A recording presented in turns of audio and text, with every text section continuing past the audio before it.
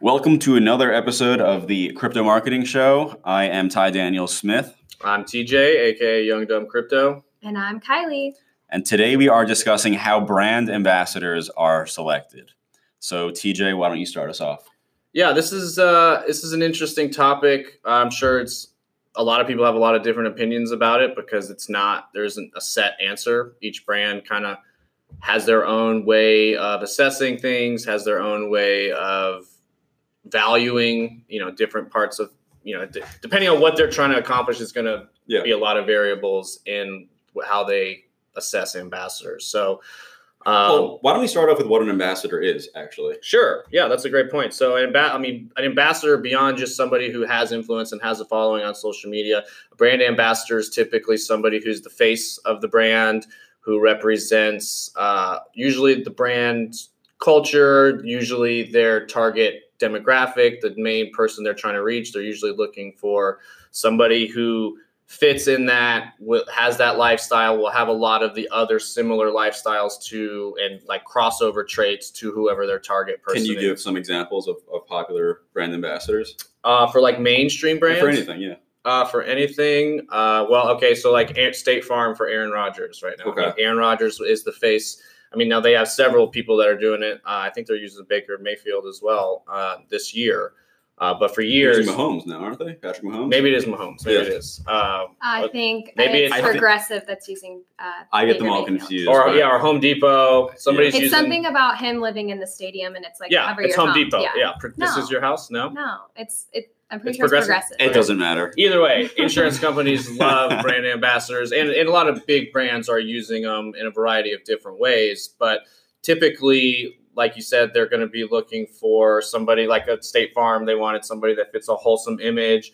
They want probably an adult. They don't care male or female, between 25 and 54 that owns a home or owns a car, which is obviously most of the United States or a lot of the United States.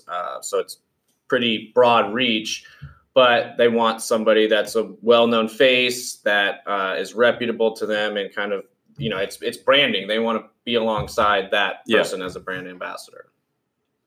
Okay. Kylie, why don't you go ahead?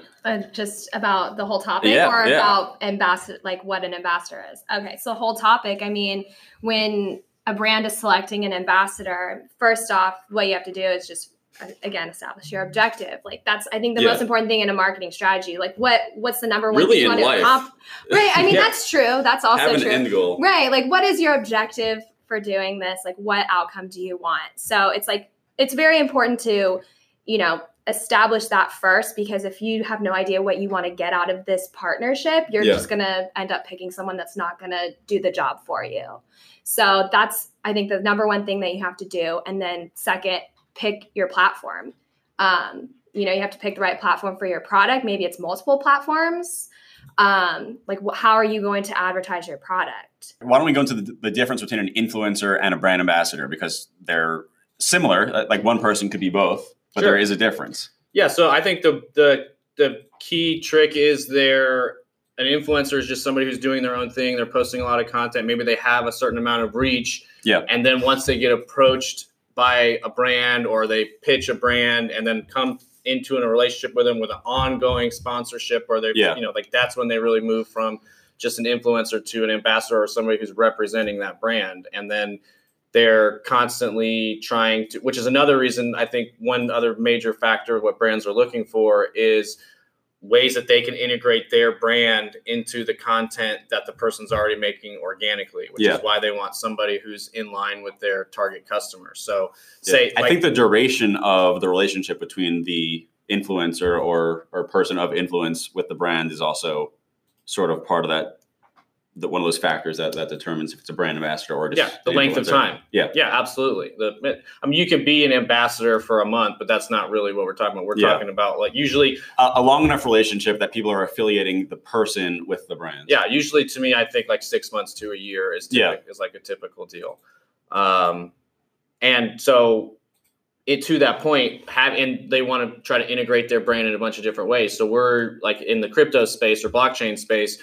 say it's a wallet, they want to know this is somebody who's using wallets every single day. It's easy for them to show the wallet. It's easy for them to screenshot. It's easy for them to just work it into all the different stuff that they're doing and really make it a part of their life. Or if it's an exchange or a tool, and no matter what the product is, they're looking for an influencer that fits with it. So if it's a trading insights tool, they're going to be looking for a brand ambassador, obviously, that does a lot of trading and who's talking about it. It's an audience match. It's a ethos match. Absolutely.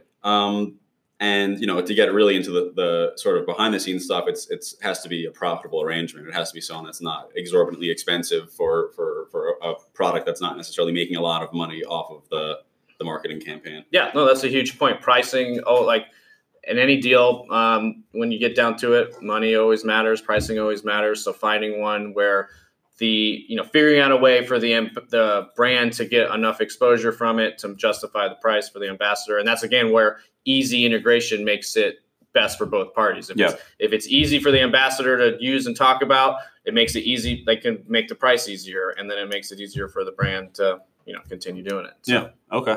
All right. I think that's all I got. You got anything to add?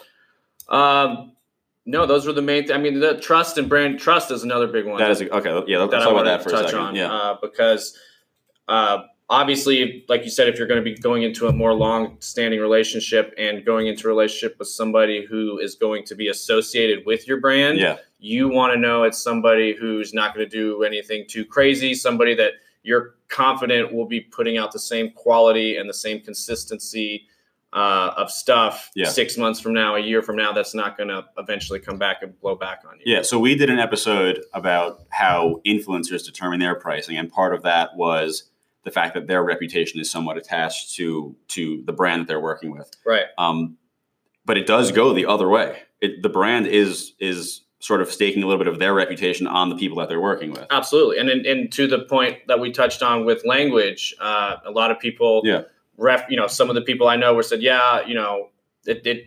obviously you can be yourself, you can do whatever you want, but you want to keep in mind, if you are looking to be sponsored or you want your content to be sponsored, that is definitely something that brands look at and consider, what is this person family friendly? Is this not? So not only do the algorithms actually treat you more favorably with no language, down the line, brands tend to as well. Just statistically. So it goes to the influencer as well. They have to figure out if they're just trying to grow a following or if they're trying to actually turn this into a job. Right.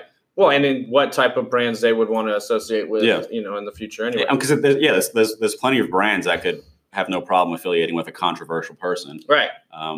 But, I would say on average, if you're going after the brand ambassador, recurring kind of revenue as an influencer, you're probably better off staying on the safer side. Yeah, as family friendly as possible. As broader reach as possible. Okay. All right. That is all for today.